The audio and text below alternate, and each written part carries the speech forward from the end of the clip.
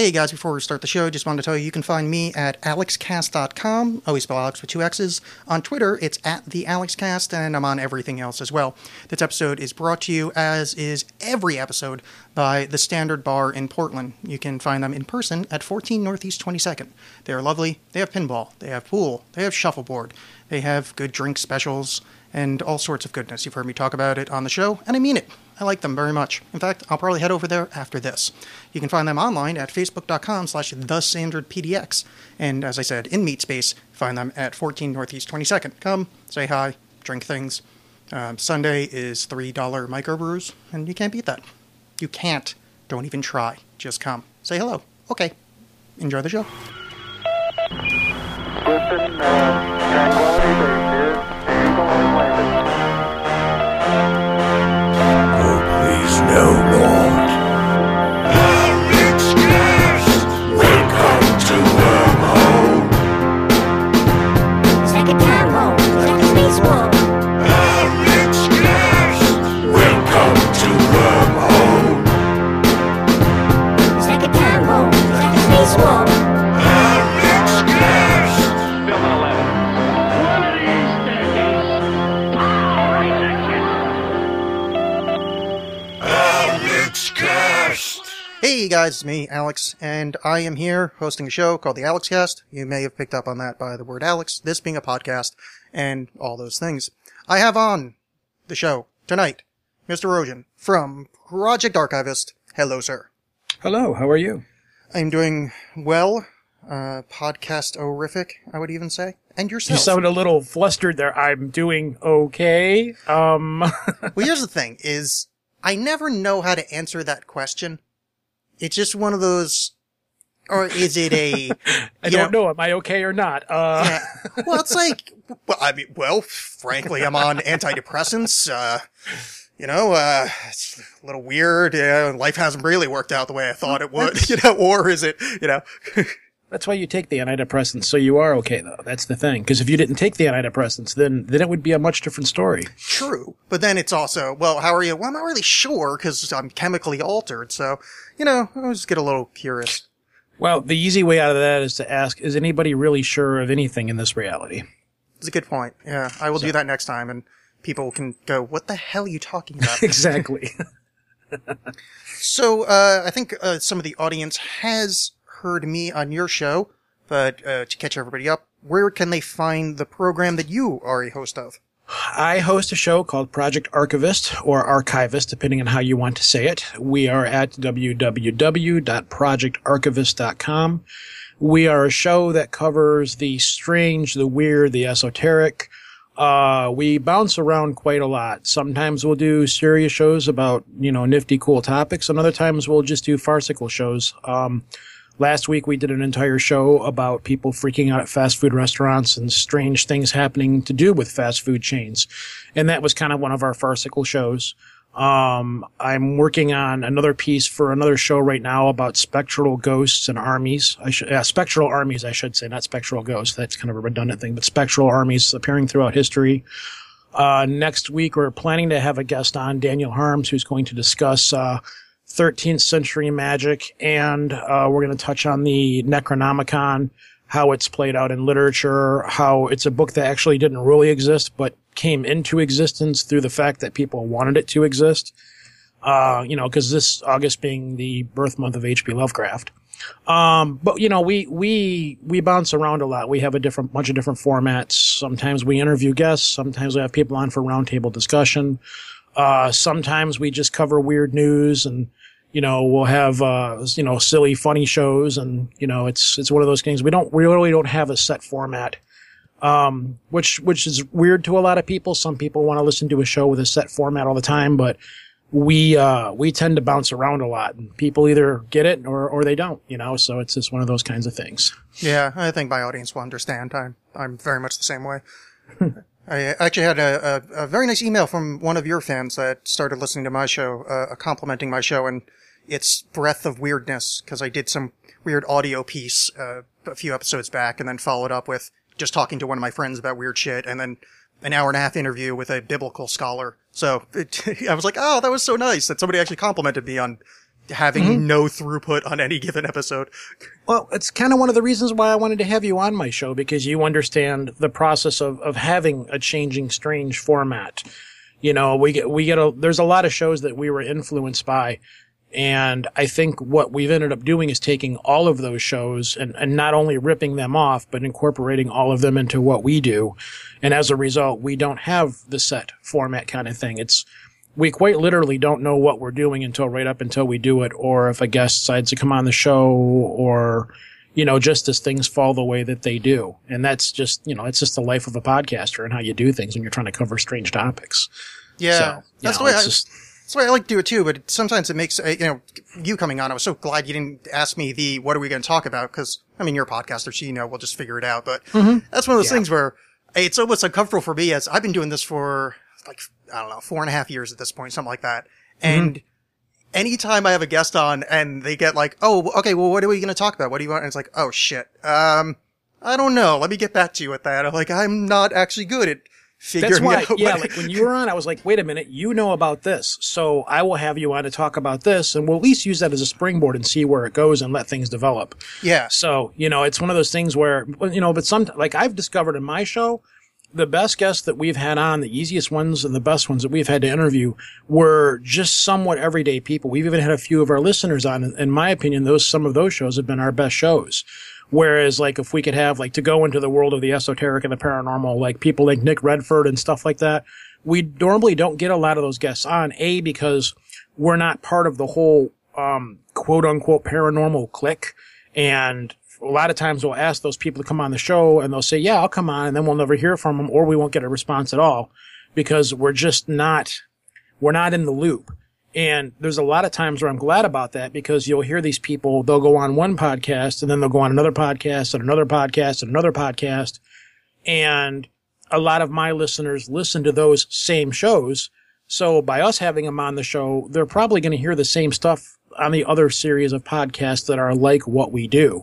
So there's been a few times now now that we've been doing this for a while, I'll go, well, should we try to get this person on? And I'll go, nah, let's get this person on that nobody's really heard from, but has a really cool story. Or maybe this author that's doing something really cool that a lot of people aren't paying attention to because they're too busy talking to the super guest or what have you. Not that I dislike those big time paranormal weird guests and stuff, but we like to do things a little bit different. And on top of that, we're moving away from the world of the paranormal because it's just kind of becoming boring at this point. We're getting more into more esoteric and strange topics, you know, just like we love weird history. That's one of the things that we're really, really thrilled about, is we love talking about strange and odd history, which is why when you were on the show talking about Dr. John Dee, that's kind of a weird historical topic, and not your average layperson goes into that kind of stuff. So, you know. Yeah, those are kind of tough too. I was thinking about that when I was on your show. Actually, afterwards, I was kind of meditating, and I'm like, man, that was too much of a topic at once. Like, it's like, it just for an hour and a half, whatever we did, it's just, there's so much detail that it's almost overwhelming to deal with. Like, for John Dee, it's like, oh, you have to understand, you know, whatever century politics, then you have to know what alchemy is, the spycraft of the time, and then you sort of have to know a little bit about Shakespeare and Marlowe, and it's like, oh fuck, this is almost overwhelming, and, you know, hopefully listeners got it, yeah. Actually, there was a listener that listened to our show, and she said the same thing. She's like, it was a great interview, but you guys covered way too much stuff too quickly. And I was like, well, we kind of just tossed it together. It was kind of, you know, you really don't go on shows and talk about this stuff very often, so you were probably a little bit nervous. And I didn't know quite a lot of stuff. I knew some stuff, but I didn't know all of it. If I had to do it again, I would have said, you know what, we're going to talk about just this element of things right here. We'll make reference to these things, but let's just stick to this. But you know what? It's not a big deal. It's not a problem, you know. It's part of the world of podcasting, you know. Neither you nor myself we're not podcasting rock stars, so we got a show out there. But ultimately, what I hope it did, even if we did touch a whole wide range of topics, is it got somebody interested in that topic that they may have not have heard of this person before. And maybe they'll go out and research Dr. John Dee. It's like I said on our show, maybe, you know, people will go out, and if they find that we're wrong and what we said is wrong, that's fine, because at least that person got into that topic to go out there and research that stuff. Like on our show, for as much silliness as we do, and as much like the last show with the fast food freakouts and stuff, we laughed and giggled all the way through it and covered a bunch of silly little stories. But we do hope that people get something out of the show, and at least want to go and look into different topics and different things that they don't normally pay attention to in their normal everyday lives. So hopefully somebody listening to that show said, hey, maybe this Dr. John D guy sounds interesting, and maybe goes out and looks him up a little bit and maybe learns a little bit about Enochian magic or learns a little bit more about alchemy or all of those kinds of things. And if however many people we got listening to the show, if 10 people went out and did that, then I count that as a win.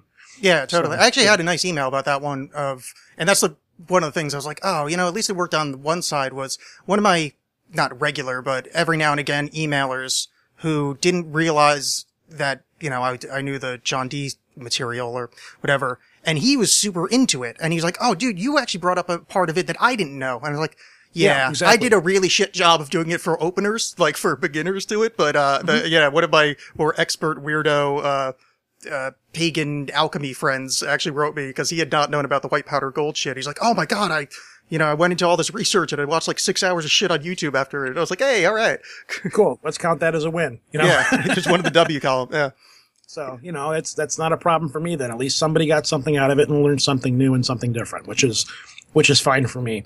Yeah, just that historical stuff. It's so tough because you gotta put it in that period and, that's what it's almost, the reason I brought that up, let me go back to the beginning, is that's why I think there's so many paranormal shows, because it's a lot easier than, esoteric history or just strange history, because that is, you almost have to be scholarly in a certain way. You have to put it in situ. You have to portray to the audience the world you're living in. Well, with paranormal stuff, you're like, yeah, that guy saw a UFO. Talk about the UFO. It's much less labor intensive. Well, when we started out, we were heavily influenced by a show called Mysterious Universe. Oh yeah, I love that show. And way back when we first got started, Ben had gone off the air. And there was another show that we listened to called Eerie Radio. Eerie Radio was wrapping up. I was doing guest spots on a show called The 13 Skulls before I got started doing my own full-blown podcast. He was wrapping up things at the time because he had a child coming and he didn't have the time. So there was this big void vacuum there. And unless you wanted to go listen to stuff on Blog Talk Radio, they're just all of these people that were really good at what they're doing were going away or getting out of it.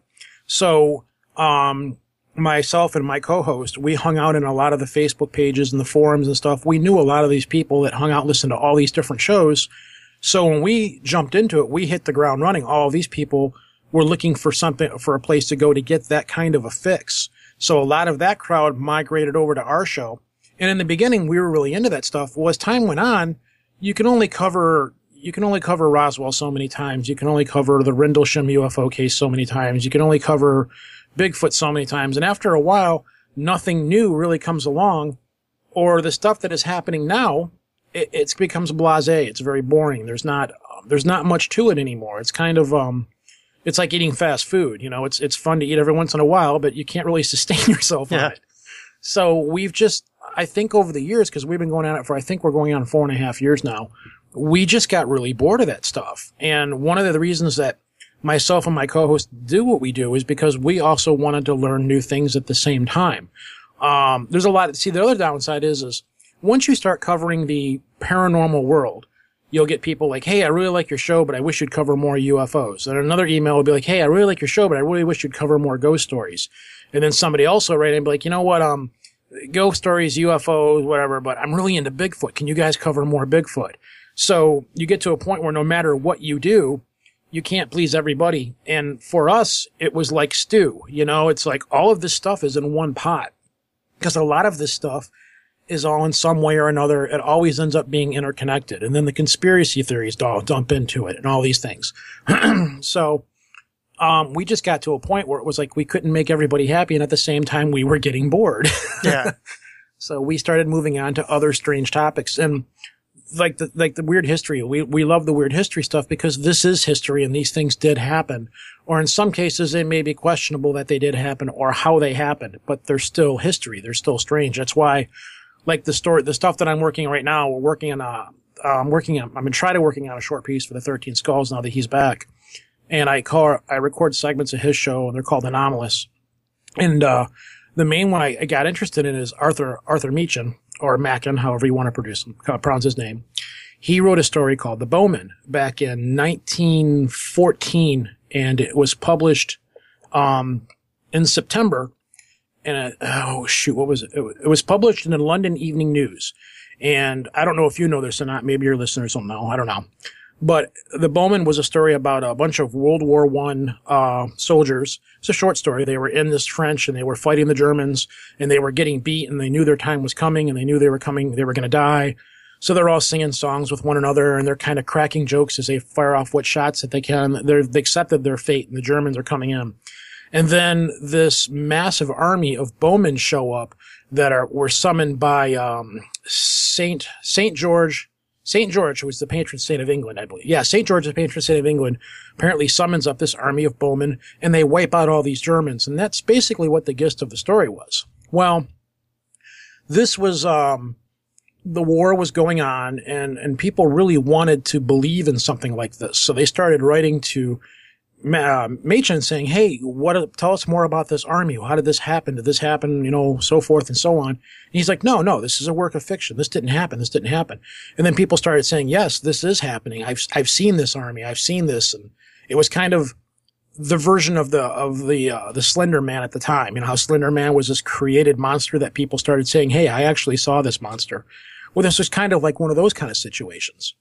So it got to a point where he was so tired of getting people saying, I've seen this, or this is real, you can't tell me this is fiction, that he actually researched it and he released a book later on in the year with a preface saying, no, this was not real. This was a story that I created. And I guess he started doing research on it. And it was something that came about because the religious faith at the time, because of the patron saint of England, people wanted to believe it. So they just started to believe it. If that makes any sense to you. So I thought that was really cool. I thought that was a really strange story of people, something this is obviously fake, but people want to believe in it so bad. And then people started saying, yes, they did see this army. Whether or not they actually did or not, or whether they believe they did or not is a different story completely. So these stories of these phantom armies appearing got really interesting to me. And you can tell me to shut up anytime you want to, by the way. Oh, no, I was interested. I was digging on that.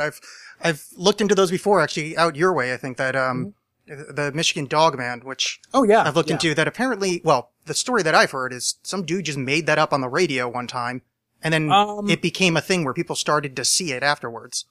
No, actually, I know a little bit about that. There is a legend in Michigan. There are many legends of the Michigan Dogman up in Michigan, and that story happened in mid-Michigan. I don't remember the gentleman's name right off the top of my head. He was a radio DJ, and he recorded a story whose name I can't remember right now, but he played this story. And then again, it was a situation where people started calling in with their Dogman experiences. Well, and then this story kept on going. Later on down the road, it turned into this person was at an estate sale. They supposedly bought a box of home videos.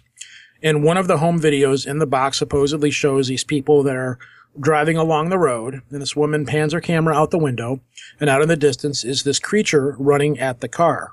In the video is very grainy. It looks like an orangutan kind of creature with a dog head. It runs up to the window, and you see the face in the window, and then the video cuts.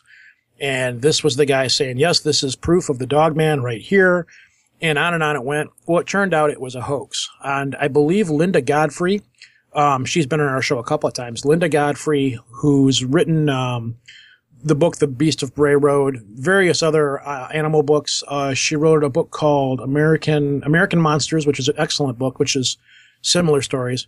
But she started investigating the story, and it turned out that this whole thing was a hoax. There's actually more to that videotape that the guy cut out of it. There's a scene in there where the guy's standing on the side of a road. It's just a fursuit, and he's got the Wolfman mask on, and he's dancing around and stuff like that. All of that stuff was completely cut out of the video, and then this guy tried selling this videotape. Well, Linda actually confronted the guy and said, hey, what's going on here? Is this fake? What's going on? And blah, blah. Eventually, he confessed that, yes, it was a fake. It was a hoax. The video is not real. But he was selling it to people as though it were real. And that whole thing got busted. But as far as the legend of the Michigan Dogman, there's many legends around here. I myself, when I was younger, saw something that was very Dogman-ish, not very far from where I live now. I don't know, and I won't go on record saying that I saw a werewolf, but it was very strange. It was a very large dog. I don't want to say that I saw a werewolf, because it very well could have just been a very large local varmint dog running wild and stuff. But it was really big and it was really freaky. My whole family saw it. I don't remember as much about it. Most of the people in my family that remember it are now passed away. And even when they were alive, I tried to get them to tell me more about it because I remember bits and pieces of it, but nobody in my family really wanted to talk about it. Was it on all fours or? Yes and no. Well, I'll tell you what I remember.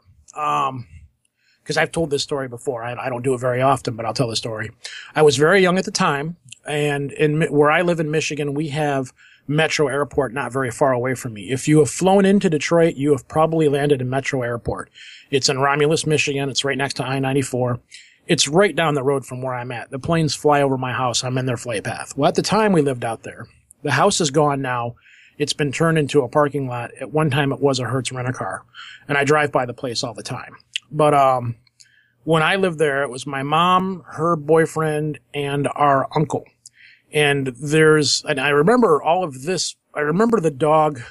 I'll call it a dog. I'm not going to call it a werewolf because I honestly don't know. I don't want to be all woo-woo about it. But I remember the dog. It was big. There was a dog that appeared on the Oprah Winfrey Show. What the heck was its name? It was a great big Great Dane. It was huge. It would stand up on its back legs and it put its paws on Oprah's shoulders, and it was still taller than hers. Gibson was the dog's name. So if anybody wants to go out there and Google the dog Gibson, it's since passed away, but it was a huge dog. This dog was about that big. It was really, really big. It had a very mangy front like a German Shepherd. It was black, and in the back it had like a lion's mane fur on the front, and in the back of it, the fur thinned out to a very thin fur, like a short-haired dog. So it was obviously some kind of a crossbreed mutt dog if it was a dog. We had the farmhouse that we lived on. The windows were up probably 5 feet. Like when you walked in the house, you had to walk up a series of steps to get to the front door. It was your classic old farmhouse. We would come home at night, and this dog thing would be sitting in our driveway, and it would like rear up and challenge you to get out of the car, and we wouldn't get out of the car until the thing ran away. We had chickens. It would rip into our chicken coops. It would kill our animals. So far, nothing out of the ordinary for a dog, a wild dog. It had an attitude, but it was big enough to where it would stand up on its back legs and put its paws in the window, and it would rip all of our screens and our windows out with its claws. It had long nails, and it would tear the screens out, which was, again, frustrating for my mom and the family. It's like, great, we got to fix the windows again. The damn dog's destroying everything. One night, I do not remember specific dates, my mom had some people over, and she was partying. She was a partier. She drank. She smoked. She was a child of the 60s and 70s. And she had told me to go to bed. And she got up to go to the bathroom, and she had to pass by my room. The bathroom was past my room, so she walked by, and she heard me in the room talking or something. So she opened up the door to yell at me and told me to get my ass to bed. When she opened the door, I had apparently wet myself and wet the bed. The window to the room our bedroom window in the room was open because it was hot and it was summertime. And she saw the dog in the window, growling at me. And I remember I want to say that it had glowing red eyes.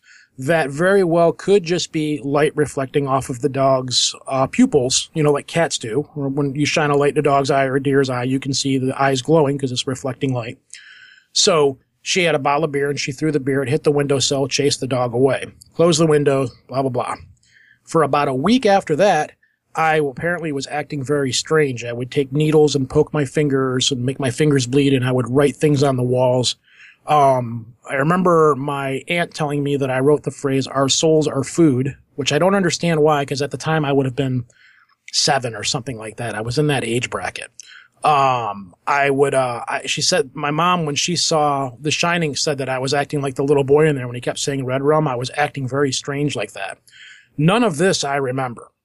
Everybody in my family each has a story of that 2-week period of time where I was acting really weird. My mom was flipping out. The family was flipping out. They didn't know what was up with me. People were freaked out. We had a cat in the house. The cat was like my buddy. The cat wouldn't go near me.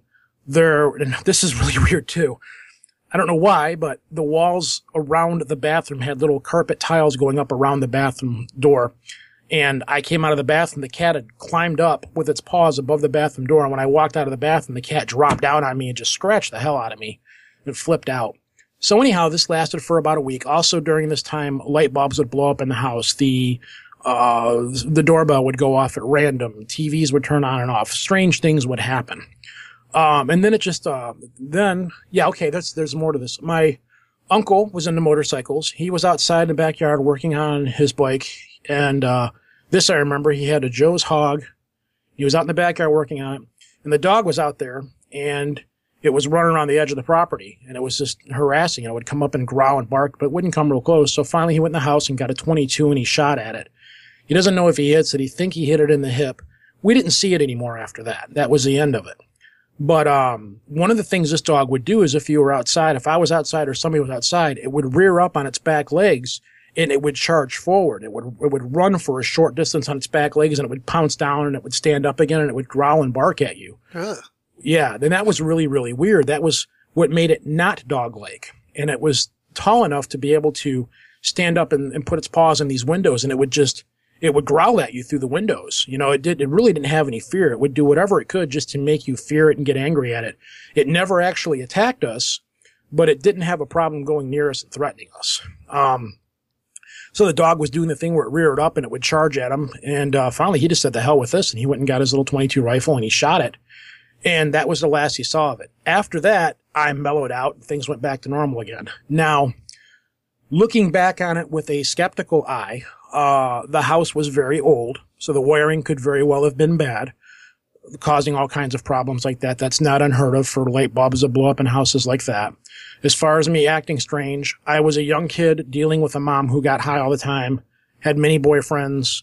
You know, it wasn't really a good environment for a kid to be in, so I very well could have just been reacting to the situation that I was in. As far as the dog very well could just have been some kind of a mangy half-breed mutt that was living in the woods and harassing everybody in the area. Because I've looked through records and tried to find stories of this dog, you know, newspapers and stuff locally. Haven't been able to find anything of any kind of weird dog creature sighting. But I have very, very distinct memories of it. Even now, I'm 42, and this happened a long, long, long time ago, and I still remember bits and pieces of it. The family swears it was something weird, strange, and demonic. And the cat mellowed out, you know, that the cats are weird, you know. So, you know, I mean, I'm not trying to just explain all this stuff away, but it's when you really put a skeptical eye and put some critical thinking into it, it could have been any one of these kinds of things. It also could have been, you know, my mom just getting high, you know, wow, man, there's a crazy dog out there, you know. Yeah. She could have just been smoking some crazy weed or something back then. So, well, you know, who knows? Okay. A few questions here. Yeah. One, did she, I mean, it doesn't sound like she'd be the type of a forethinker for this. No offense, but, you know, oh, no, it's cool. You know, drugged out or whatever. Yeah. No pictures of the bloody writing from a 7-year-old? Okay. No. I wrote, apparently I just sat in my room all day doing this. And, I told my mom that I was finger painting. My mom didn't really, she was like, yeah, whatever, the kid's busy, you know, I'm going to go do whatever around the house and stuff. And then she went in and checked on me. I had like just done this to all my walls.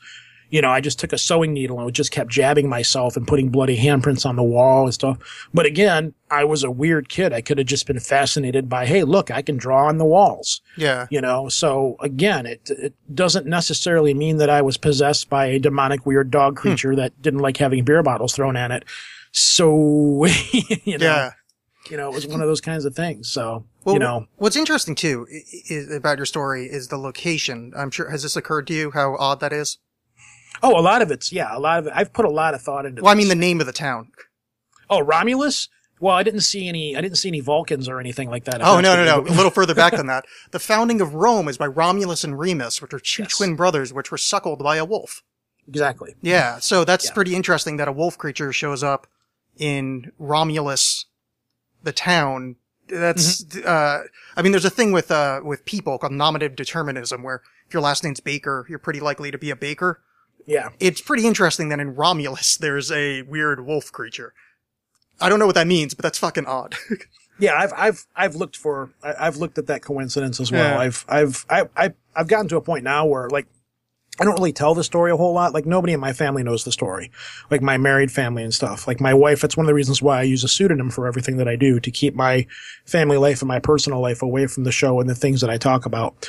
But I've never told anybody in the family that I have now about it, because a lot of my in-law family are very religious people, and I'm not really sure how they would react to something like that. And then on top of that, I just don't want to deal with, I don't want to deal with the fallout of what people are going to think about what I said. You know, I don't want people to be like, oh, he's trying to be the weird guy or something like that. You know, because I've had lots of strange experiences happen to me. Like recently, back in December, I saw some kind of a UFO. And that weirded me out pretty badly. But a lot of times I don't talk about my personal experience with very many people. And like on the show, I very rarely even talk about my own personal experiences on the show. But the weird things happen. Strange things do happen out there. So I tend to be very skeptical about a lot of stuff, but I do believe that strange things happen and that there is things out there that we don't understand that could be occurring.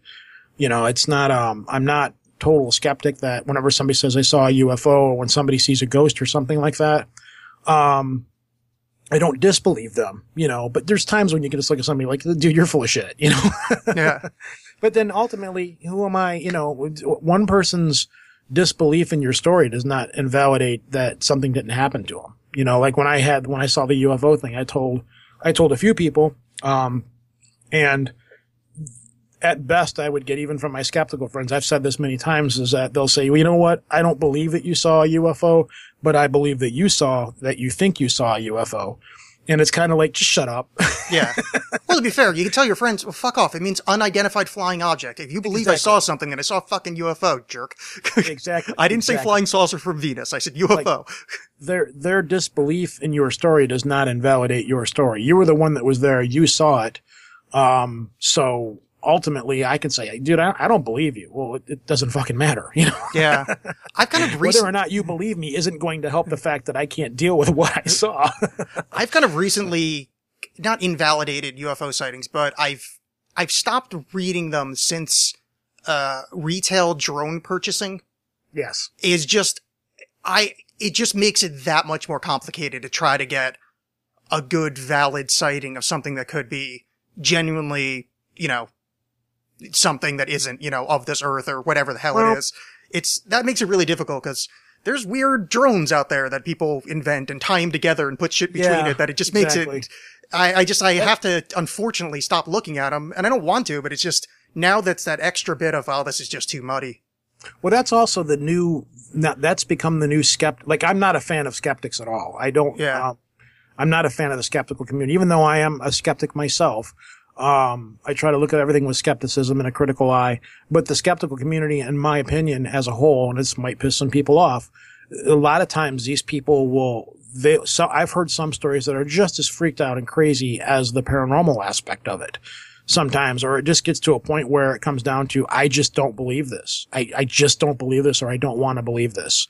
And, or they'll go, there's times where they will just go extremely out of their way just to try to explain something. And it's like, it's okay to say you don't know what this is. It's okay to say, I don't know what I saw. It's you know, just because somebody saw something weird I think it's like the skeptical community has a tendency to want to put an explanation to everything. Everything has to be classified in some way or another, and has to be rationally explained. And not everything can be rationally explained. Yeah. I think of it lately as it's the skeptical community, and I come at things from a skeptical perspective, like the actual skeptic, not the community at large. Because right now the skeptics seem to almost be like worshiping the god science instead of practicing the scientific method. You know what it is? There does seem to be, science is a weird thing right now. I've never quite seen what's happening with the world of science that I recall of in history. Not that I've, lived for thousands of years, but science is at a really weird place right now. It's like everybody wants science until it disproves what they believe in. Like, you've got the people that are disbelievers in global warming. They want their iPhones. They want this. They want that. But, global warming is happening. Well, science is wrong. Or the vaccine thing, science is right, except for if it's vaccines or if it's genetically modified organisms. Everybody kind of, I guess it's like religion where everybody just kind of picks and chooses what they want to believe in science. Whereas science doesn't really work that way. Science is science. Now, the thing about science is science can be skewed to look different ways. Global warming being a great example. For every model somebody shows you that global warming is happening, somebody will try to disprove that global warming is not happening, Yeah. But that's the thing is there's no controversy there. The controversy is reporting on it. In pure science, that's all scientists want, is to be proven wrong, because that's part of the method. and then that refines your theory. That's the science as a methodology to study the world. Having two different opinions on something is very good. It's when it gets reported like it's this big fight and there's, two guys with nerd glasses, with their fists up. It's not that way at all. It's, oh, your model says this. I shall look at your model and then see if it proves valid against mine. Oh, yours seems invalid. Let me show you proof. But yeah, science is something that evolved. Like you had the Flat Earth Society. At one time, everybody believed the Earth was flat, and that was that science at that time. Can I just wait? I just have to stop you there because I go on about this on the show. No one ever believed the Earth was flat. That's a modern myth. There still is a Flat Earth Society. No, but that's a rehash. The whole thing of the ancients thought the Earth was flat, that came out in like the 1600s. Like, all the Greeks, the Romans, every ancient society knew the Earth was round. There's never been a time where we thought the Earth was flat until, like, literally the last 200 years. There's been a fringe. Like, that whole, in the past we thought the Earth was round and how primitive we were. It literally never happened. It was, I forget who the author was, but it was some guy writing in like the 1700s made some comment about how in the old times we all thought the Earth was flat, which it was never true. It evolved from something that wasn't really true into something that people believed was true, because there was a guy that had a Flat Earth Society and he had a magazine that was released and stuff. Eventually that fell out of providence. Yeah, no, and then it came into, but when the guy first wrote it, said, hey, they used to think there was a flat Earth. That was a wrong statement. Like, they never did. Now, because of that statement, people started to believe people used to think there was a flat Earth. And then because of conspiracy theory and the way people's brains are broken, they go, wait a second, maybe there is a flat Earth. And then they start, and it's like, wait, you went back in time to start from a flawed premise. Oh, God. It kind of ties into that thing I was talking about Arthur Meechan and his Bowman story. People wanted to very much. Yeah, and the guy who wrote it said, no, this is fake. This is not real. This is a work of fiction. That's nice, but there's a Bowman army out there. There's Phantom armies out there. It's exactly the same thing. Yeah, it's this weird construct. It's a pet peeve of mine because I have a lot of I don't even know how to word this. I want to learn about anomalies and strange things of the past. Something I've always been interested in. But when it gets subsumed by all these crackpot idiots that take shitty evidence and essentially manipulate it and lie, it's very hard for me to do any kind of good research because it's just, I have to wade through all this ancient aliens, Giorgio Tsoukalos horse shit. Which is one of the reasons why we don't want to cover that stuff anymore. Yeah. Surely you're not talking about the moon landings being hoaxed. Yeah, that kind of stuff where it's just, oh, Jesus, fuck, you have to, like, there's so much, because the thing is, there's some really cool evidence about the moon landing that they may have fudged some of it. Not that they faked the moon landing, but that some of the photography may have been a little fudged and that kind of thing, which would be nice to look at, but there's no way you're going to get a proper, like, actual photographic expert, like, head that tops the field to ever look at it, because batshit crazy people say the whole thing was faked, or, there's no way to get serious, scholarly looking at it, because these nut jobs are doing, like, last week I had this guy, Dr. Michael Heiser on. I don't know if you ever heard of him. Yeah. So I had him on. It was really brilliant. I really liked talking to him. And we're kind of mentioning how the Egyptian stuff is tough because all these alternate theories, it's really hard if an alternate theory comes out that might hold water, to have proper science look at it. And he was saying how Baval actually wrote, a proper paper, peer review, etc. So, the science community got to see it, but it's really tough to wade through all the other, theories and heavy quotes to try to see it. So it's just this frustration for me. It's, oh, great. Now you're picking up that. And now there's a flat earth thing. Oh, God damn it. No, I want to learn about the actual things. And you're piling new bullshit on top. And that's where we run into a lot of problems on our show. Like, for example, we really wanted to do a show about the history of the actual Bavarian Illuminati, what the Illuminati actually was, not the whole hip hop, Tupac Shakur, Eminem assassination, hip hop community. Yeah, Adam Weishaupt. Yeah, all of that stuff. We wanted to, and we just wanted to do it that way. If people brought up the topic of the Illuminati, they could say, yeah, actually, I do know a little bit about the Illuminati, where it all started. I gave up because we could not find anybody that was willing to come on the air and talk about it because they didn't want to catch the backlash from it, because there are so many, it's such a bizarre, mesme of everything everywhere, that everybody that we talk to is like, if I come on the air and talk about this, you're going to get blasted by emails, and I'm going to get blasted by emails because at this point, even the correct story is not the correct story anymore. The correct story that I'm going to tell is the one that's been tossed out there and corrupted by the Illuminati to make people think this, you know? And I've given up on trying to have somebody on the show to talk about the subject because nobody is willing to come on the air and do it. So it's like, all right, that's one of those things that we're going to move on with. You can probably find, I mean, if you look more in the historian circles, you can, because that's actually in my book. I know I sent you a copy, or the PDF, blah, blah. His last name is Weishaupt in the book based on Adam Weishaupt, the guy who founded the Bavarian Illuminati. And I just named him that to fuck with people. But there are proper, like, history people, you know, like teach at universities that would talk about it. But unfortunately, but getting them to come on the show has been that's one of the other problems. Okay. One of the problems that we run in with guests, we have a very hard time getting guests on the show.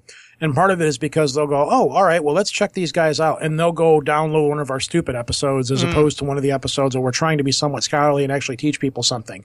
And because we have a wide range of topics and how we do everything, sometimes the people will go and hear this and they'll be like, you know what, I don't think I want to be associated with these guys or what have you, which kind of sucks because there's a lot of people out there that we really have a lot of respect for, that if they come on the show, when we have guests, like we never ever have guests on the show to laugh at them.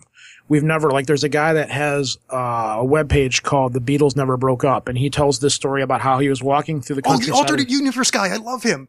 Yeah. Well, I've thought about having him on the show, but the problem is I think the guy's full of shit. Yeah. And I don't want to have him on the show because ultimately we would end up laughing at the guy. And I don't want to have a guest on the show just to laugh at them.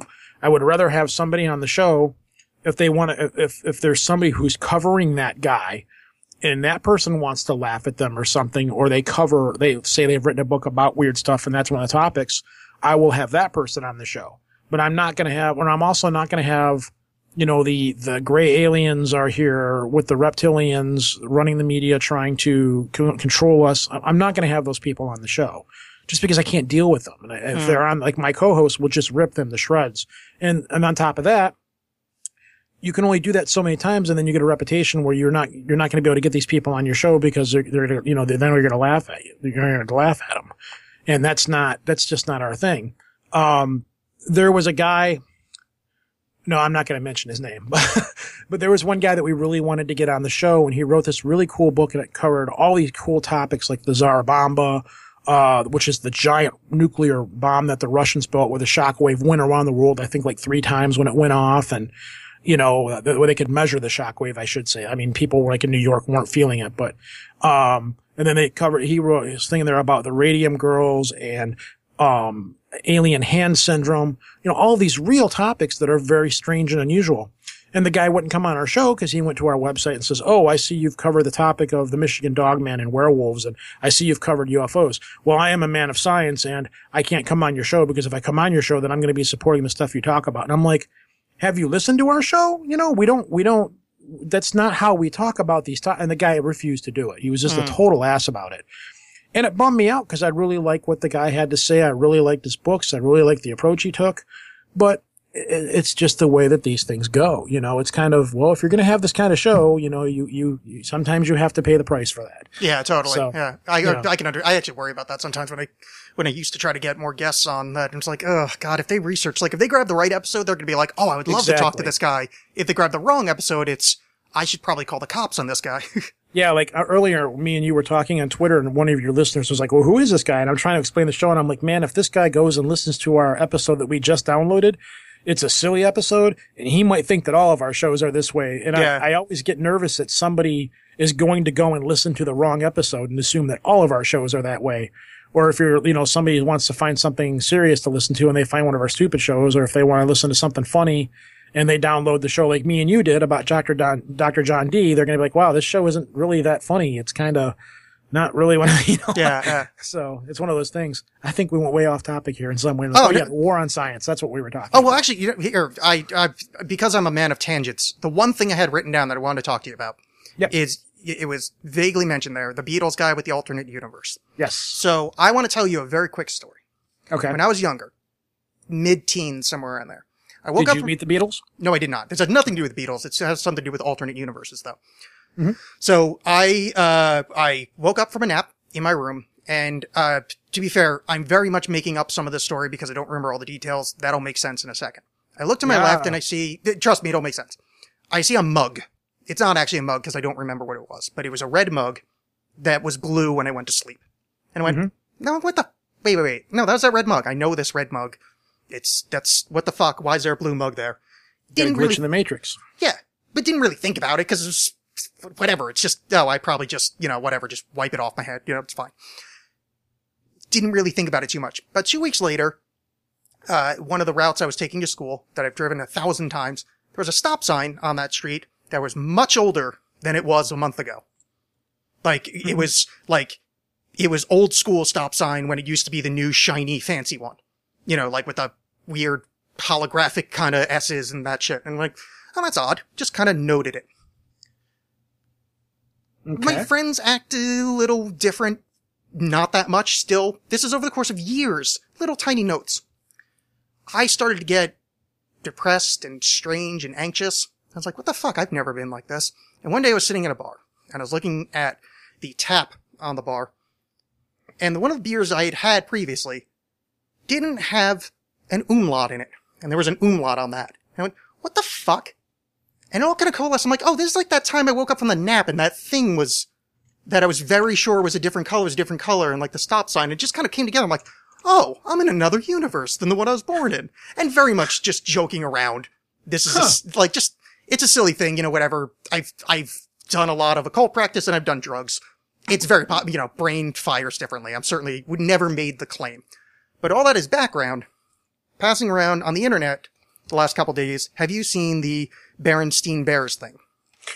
I saw it, but I don't entirely know what it is. I just assumed it was one of those things where people made a conspiracy out of it and picked out little things out of it to make it into like the whole, well, go ahead. I'll let you finish. But yeah, I've seen it, but I don't know what it is. Okay. But basically, do you remember the Berenstein Bears when you were a kid? Yes. Do you remember that term, Berenstein Bears? Yes. It's actually, Berenstain isn't actually, it's not pronounced Berenstein, but that's the way everybody pronounces it. Yeah, but this is the whole thing, is that all of us remember, myself included, or not you, because you knew what I was talking about there. I remember seeing the title as Berenstein with an E. Uh-huh. Berenstain, I've never seen that until this week when this started getting passed around. Mm-hmm. And I was like, that's weird. I read those books when I was a kid.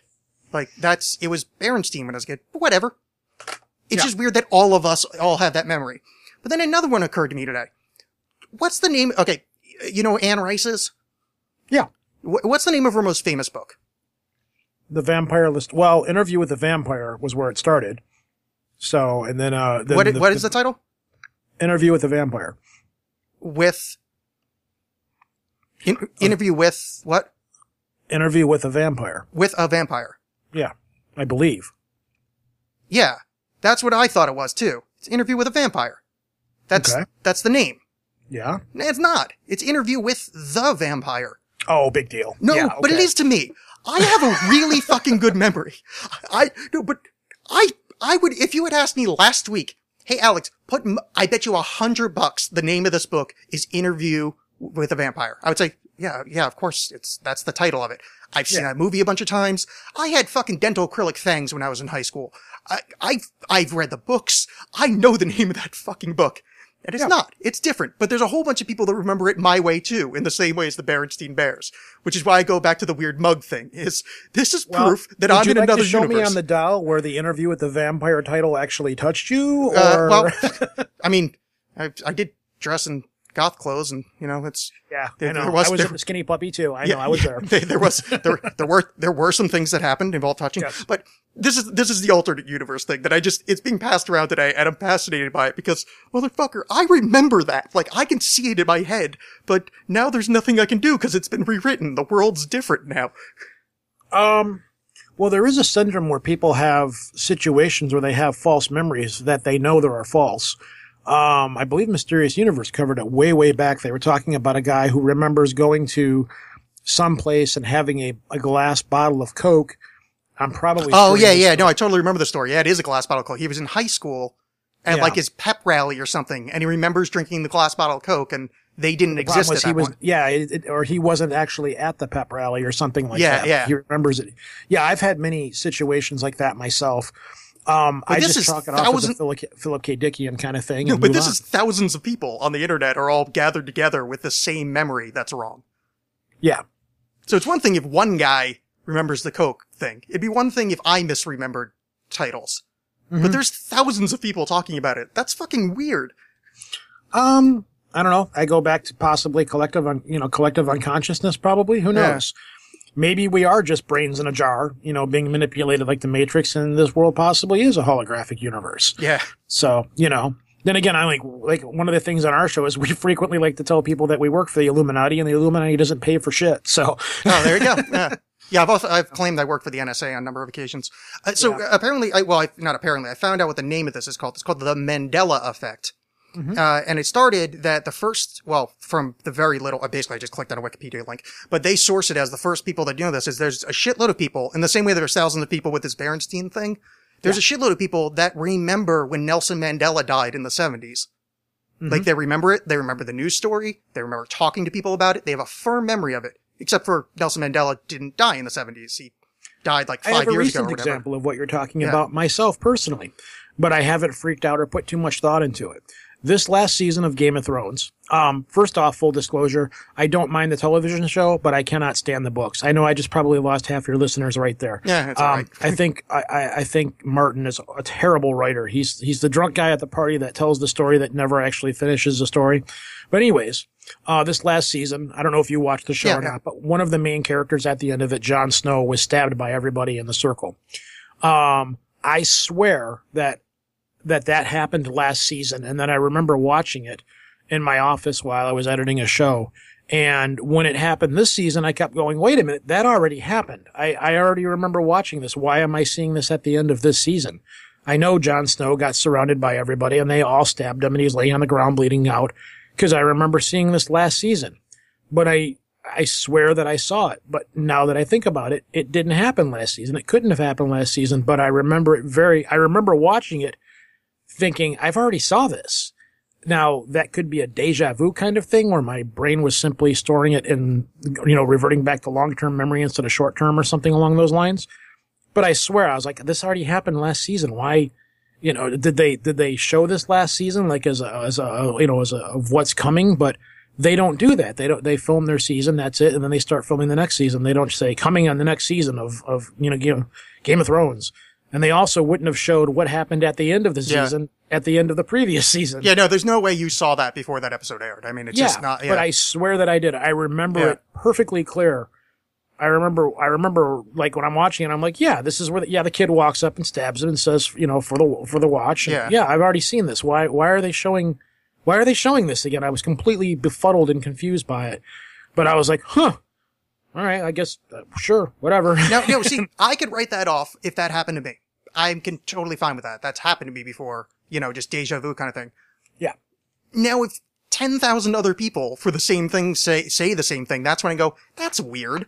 Mm-hmm. Like, why did all of our brains break in the same way is the thing that makes me, like, I obviously don't think we're in an alternate universe, but, like, it raises my eyes a little bit of, this is, it's one thing for my brain to break, but everybody else to remember the exact same wrong thing that's very weird to me. It is. But here's the thing to keep in mind. This is what's going to keep you from losing your marbles over this. You still have to get up tomorrow and go to work because you're still going to have bills. Whether or not this happened and everybody experienced it. Yeah. There's nothing you can do about it. Oh, totally. Yeah. No, that actually, I'm fine with it. Like, even if this keeps happening, like, it's weird. And I'll think about it, but whatever. Like, it's not that weird. Like, I'm a strange person. I've meditated to the point that I thought Egyptian goddesses were talking to me.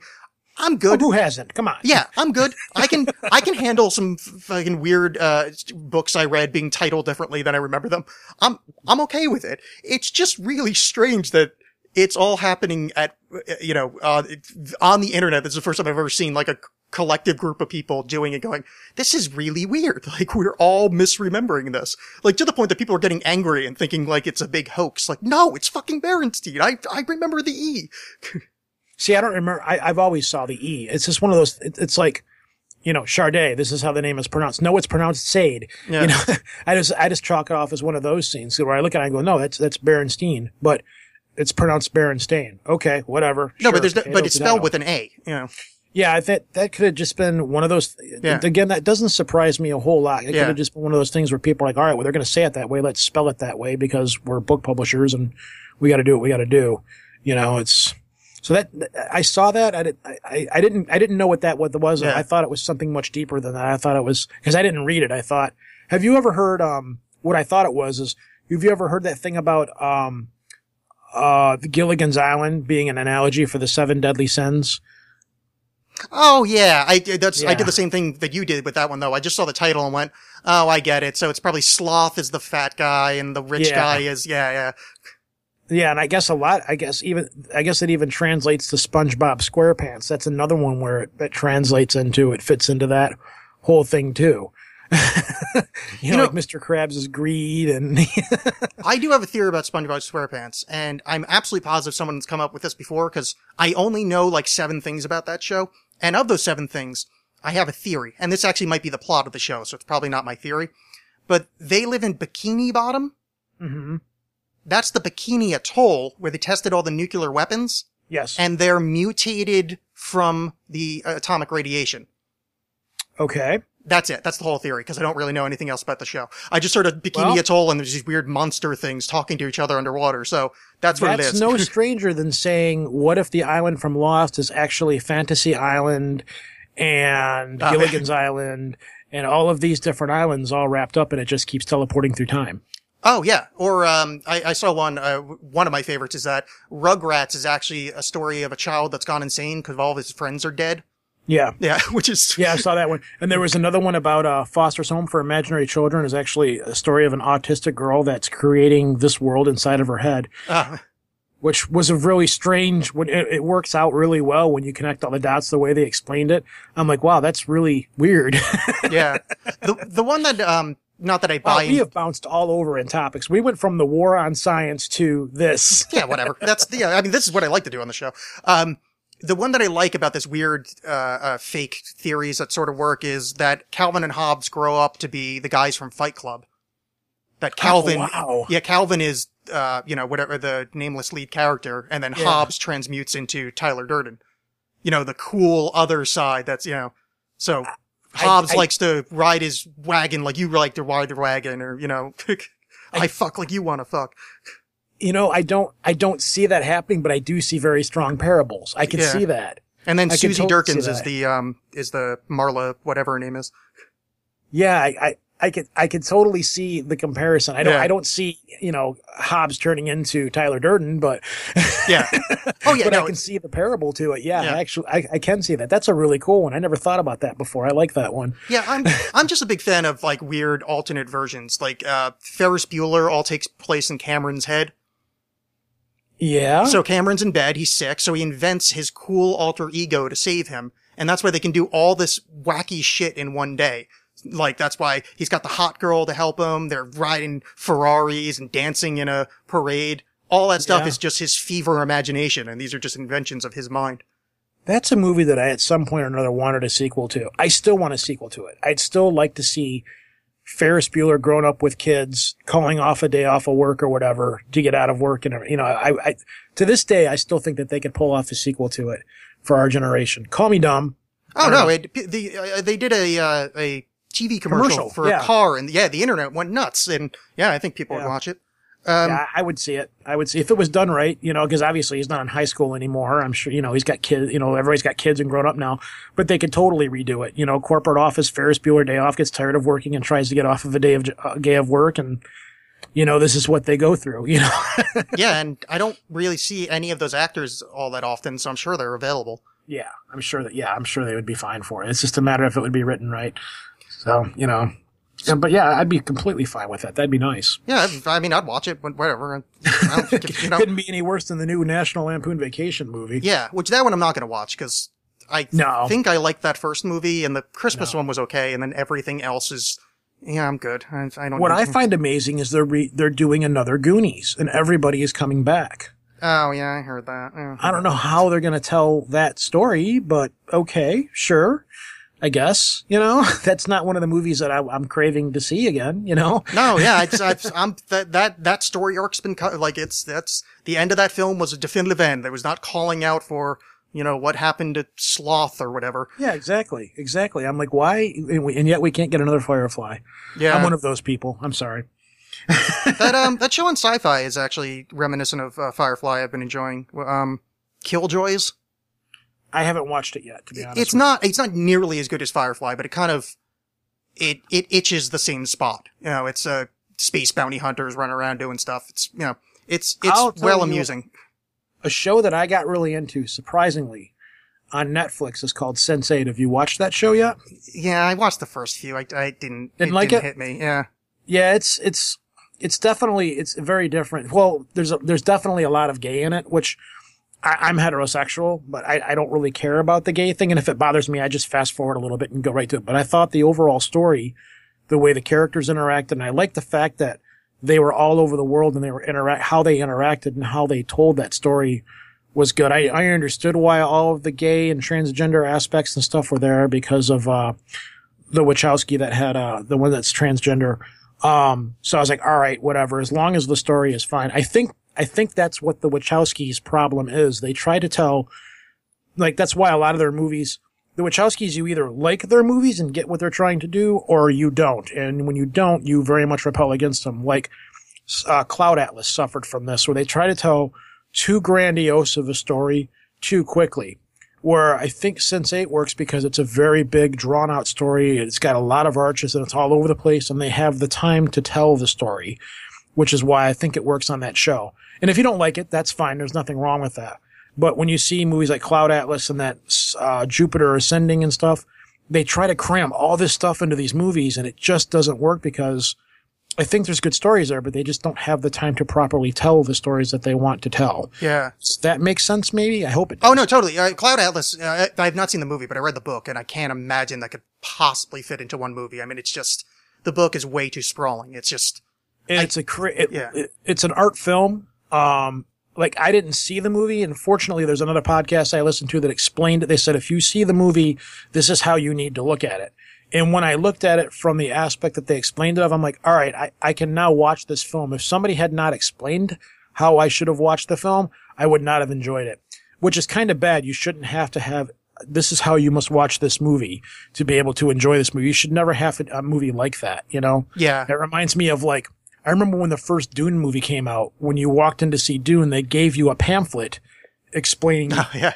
I don't know if anybody remembers that, but when the first Dune movie came out, they gave you a pamphlet that explained all of the terms and the things in the movie. Like Kwisatz Haderach explained what that was, which is, it's kind of like, I shouldn't have to have a pamphlet to go see this movie, Yeah, well, that was a studio thing.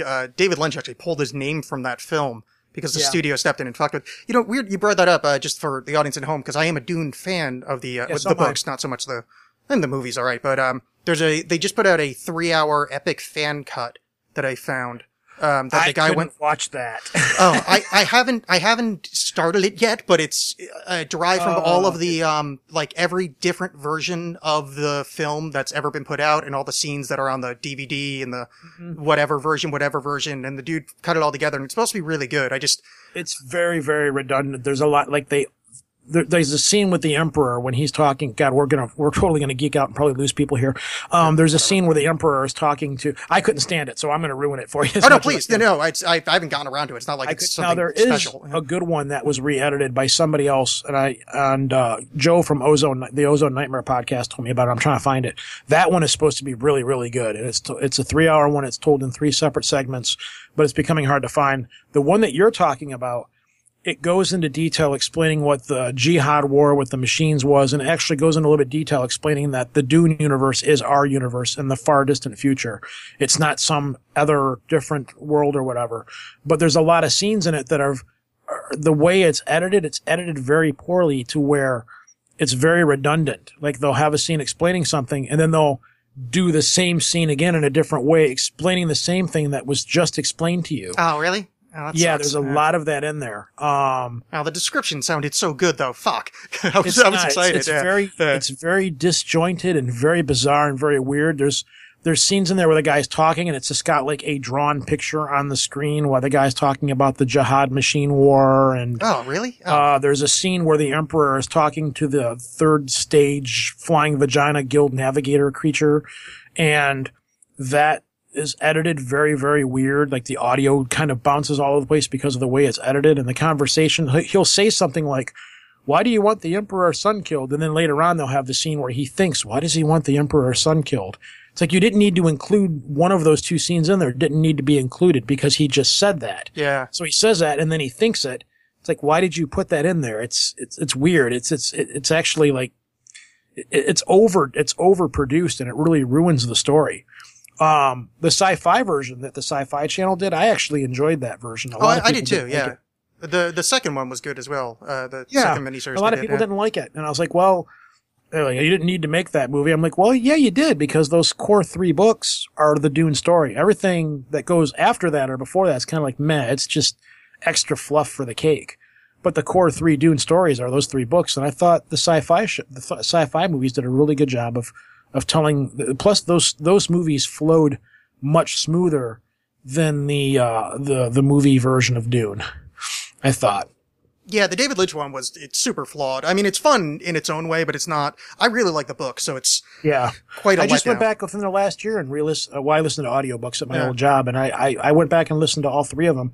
Scott Brick came out, and they re-released him with a new narrator, which was Scott Brick, and Scott Brick's done all kinds of different narrations for different books.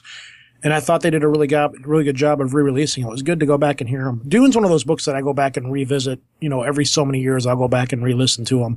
And every time I do, I pick up, especially Dune, every time I go back, I'll pick up something different or a different aspect of that book that I didn't pick up before when I listened to it or when I read it or something along those lines. Yeah, I've reread them a few times at this point. I like, I forget how many, what's God Emperor's the last one of the kind of stuff? Okay, yeah, up to God Emperor, I like. The other 2 he wrote, I'm not huge into. Yeah, there's I tried to listen to the Jihad stories about the machine war, and well, that's his they kid. were just yeah. bizarre. Yeah, well, that's what's his name, Brian Herbert. Yeah, Frank Herbert only wrote 2 more after that, the Chapter House and the other one, which Chapter House was weird too. Yeah, and then that other one, which I can't remember the name of, which is they're fine. I refuse to read his kids one because fuck you, write your own stories. Yeah. Well, I understand why. I mean, they were there. If anybody is going to write them, I would prefer it be his kid, because that's the next closest person to the story. Like, I didn't like what they did with Douglas Adams when they just, somebody else did the rest of the Douglas Adams story based off of his notes and stuff. I was like, well, if it had been somebody close to him, maybe it was, I don't know, was it Douglas Adams' kid that released the rest of the, Hitchhiker stories? I don't know, maybe I'm talking. I didn't read it. Yeah, it's, I can't think of the name of it. I didn't read the Salmon of Doubt or something like that. Something like that. It was, I didn't read it. Yeah, I know it was stuff, unreleased material from his computer. I didn't, because apparently he said he didn't want it released, and somebody in the family. Then don't release it. That's that easy. If they didn't want it released, if you wanted it released and said, I want this released or something, but I'm just not going to be able to finish it. All right, I'll give that a little bit of a grain of salt because it was his last, that was one of his last wishes. If the guy doesn't want it released, then don't release it. Yeah, I mean, that's the story I heard, but I mean, frankly, I just, as a writer myself, like, I wouldn't want after, if I die and they find some unfinished novels on my computer, which they would if I die tomorrow, I don't particularly want them read like that. That's not the story I was trying to tell. I want a finished product, or at least something in close to a final draft, like that all the words are written. I just have to make them sound a little bit better. Maybe I could do that, but not some 3/4 finished story. That's kind of insulting. Are you familiar with Neil Gaiman at all? Do you? Oh, yeah. Yeah, I've just recently within the last year, I've really gotten into his stories. I read American Gods earlier this year. And then I've kind of been petering through Neverwhere. So he's different. He's unusual. I tried reading the Sandman comic books. I couldn't quite get into them. I'm going to go back and try giving him another shot. I really like the Sandman books. That's actually what got me into Neil Gaiman. The problem with that is I have the games. Game of Thrones ruined a lot of this for me. Everybody was like, you got to read the Game of Thrones books. You got to read them. So I read the first one. Didn't like it. Well, just keep reading them. It gets better. For whatever reason, for one reason or another, I read all of the Game of Thrones books. And I was like, what the fuck did I just read? What are people seeing in this? I just don't get it. And I was really, really pissed that I just didn't stop reading them and be like, you know what, I don't like this. That's why I like the TV show, because the TV show tends to edit it out and boil it down to its more crucial story. Oh, TV does a lot better job with, I mean. Yeah, exactly. Martin takes a long time, and he keeps getting worse as the books go on. Like, those first 3, I quite like. I think there's 5 out, right? Either way, the last, I don't know. I've tried to put it away. Yeah, Out of my the memory. the last 2 I didn't like, which I know are the last 2 released as of time of recording. It's not that I dislike them, but it's just like, dude, you are taking like this Tolkien thing to a whole new level. Like, you have to fucking cut down some storylines. Like, this is absurd. You know, it's just, that dude needs an editor. But yeah, no, I agree. I like the show a lot better than the books at this point, but I actually like the first 3-ish of the novels. The first one was okay, but it just seems like his story, like, you know what? I'll agree with you. I'll say the first 2 weren't that bad. Around number 3, I started seeing characters and storylines that just weren't going anywhere. You know? Yeah, they're not necessary. It became frustrating because it's like, I want to pay attention to the story, so who do I focus in on to maintain the story? It's too hard to keep track of all of this stuff in my head while I'm reading a book. Yeah. Maybe I'm not that intellectual. Maybe I'm dumb. I don't know. No, he just does a shit job of it. That's it's like I said, he's the drunk guy at the party telling the story where you're like, okay, is this got a point to it, or you know? And then he goes into these huge descriptions about food. I mean, the guy definitely has a food fetish of some kind. It's like, just say, okay, they had a banquet, they have this, and this, and it's done. You know, like the battles in the Tolkien books were like a page long. The battles in the movies were 4 movies long. Yeah. I mean, I like in, George R. R. Martin, it's like if Tolkien, instead of using 1 page to write one of those dumb songs, which is a shitload of songs in those books, each song was 300 pages. Because it's just this aside that means nothing. They're singing a song, but with Martin, it's like, oh, here, have a 300-page aside. This is great. And it's just, I can't skip through it because, well, you can skip through the song in Tolkien because, hey, when the italics ends, I'll start reading again. With Martin, it's just, you know. Yeah, and then you do pay attention to a character. So, all right, I'll pay attention to this character. And then the character dies. And you're like, well, what the fuck did I just spend all this time reading that for? Yeah, you know? He needs a better editor if he starts another series. But, you know, whatever. Well, at the point he's taking to finish the Game of Thrones books off, I don't think it's not a matter of if he's ever, but even his short story stuff, there's a story called The Pear-Shaped Man, a short story that he wrote, and it's the same way. There's like, he goes into this big, massive description of a damn sandwich the guy's eating. Yeah. It's a bizarre story, but he's always had this weird problem of descripting stuff, and he seems to, I don't know, he's got a food fetish for sure. Yeah. But I just can't get into the guy. I like another guy that I really like. I like Jim Butcher a lot. He's kind of my guilty pleasure. I like the Dresden Files. They're kind of pulpy. I like, you know, I'm a big fan of Jim. I can't stand Jim Butcher's fantasy stuff, but I like the Dresden Files a whole lot. Yeah, I've only read the Dresden books. Yeah. Yeah. As soon as one comes out, I gobble them up. Yeah. Now, I've had a really hard time going back and trying to revisit. I talked about this on another podcast that I was on where, as the years have gone on, I've tried to go back and revisit old books to see if they still hold up to me. And I still, you know, like Dune, I know holds up to me. I can go back and reread Dune every couple of years and still enjoy those 3 Dune books. It takes me to another world. They're written very well. The characters are written well. The storylines are written well. Even a bad Dune storyline, when it is still cool. It's still all right. Dresden Files, I like the storylines. He's done a great job of keeping the story moving along, characters flowing and stuff. So what I do is I'll go back and read these books, and I've discovered over the years, like Anne Rice, I tried to go back and reread some of her books. I can't read the vampire books anymore. Maybe the first 2. I don't think I could reread those either.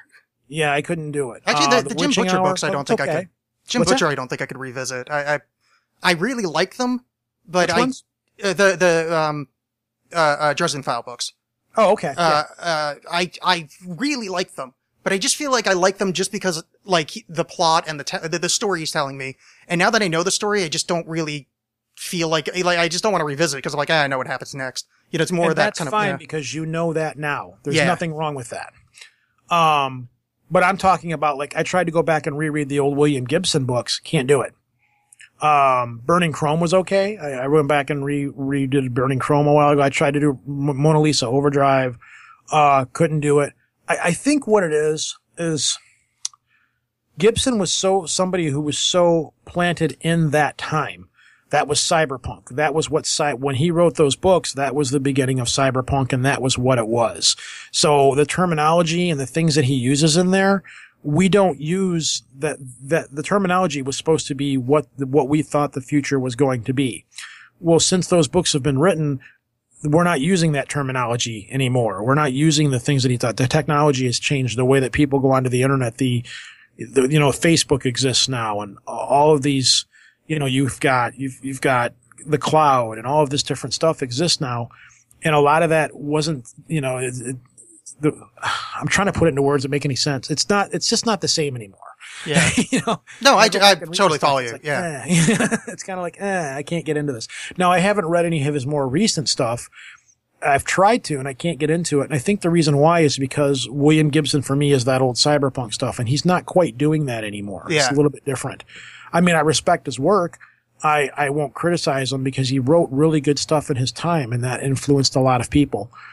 Somebody that does still hold up for me is Philip K. Dick. I can go back and reread a lot of the old Philip K. Dick stories, and even though the references are old, it works with him still. He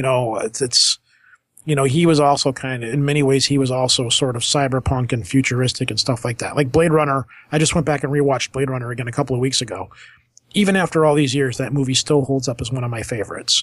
And that's another movie where I can watch it every few years and go back and go, wow, I never quite noticed that before in this movie. Or I never, that's a little bit different. Or there's a little bit more to this story there's an aspect of the story that I didn't notice last time that's still here.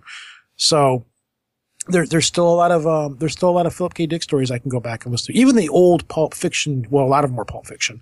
But even the old, really, really cheesy ones, the really old sci-fi ones, are still cool to listen to because they've got that cheesiness to them. Oh, totally. Yeah. Yeah. I downloaded a whole, there's a bunch of free ones on, archive.org or something like that. One of those. Tons of them out there. Yeah. So I downloaded a shitload of them and I'm reading all the short stories, and some are really fun. Like they're just these silly old, but he's a really kind of, he's almost like the opposite of Phil K. Dick, where he's got good ideas, but he does them quickly. So even if he misses, it's just short and you can just plow through.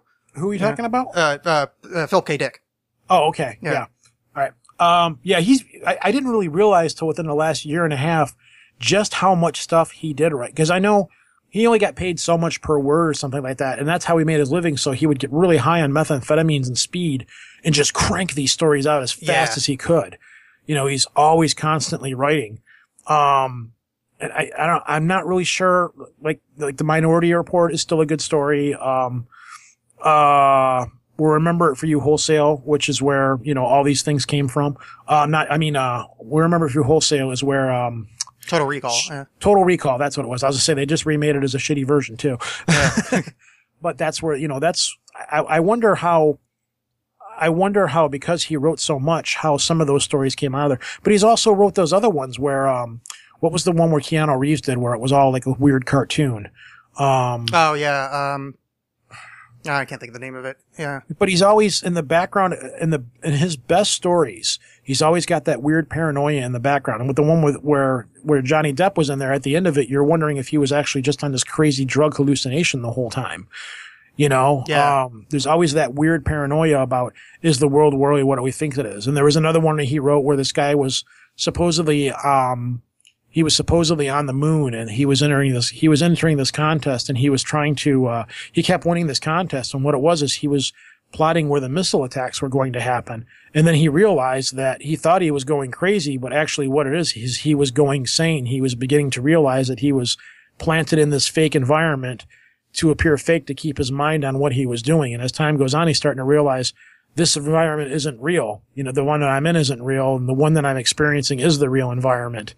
And I thought that was a really cool story. Yeah, that's very Phil K. Dick. Like the weirdness isn't the weirdness. The actual reality is even weirder. Yeah.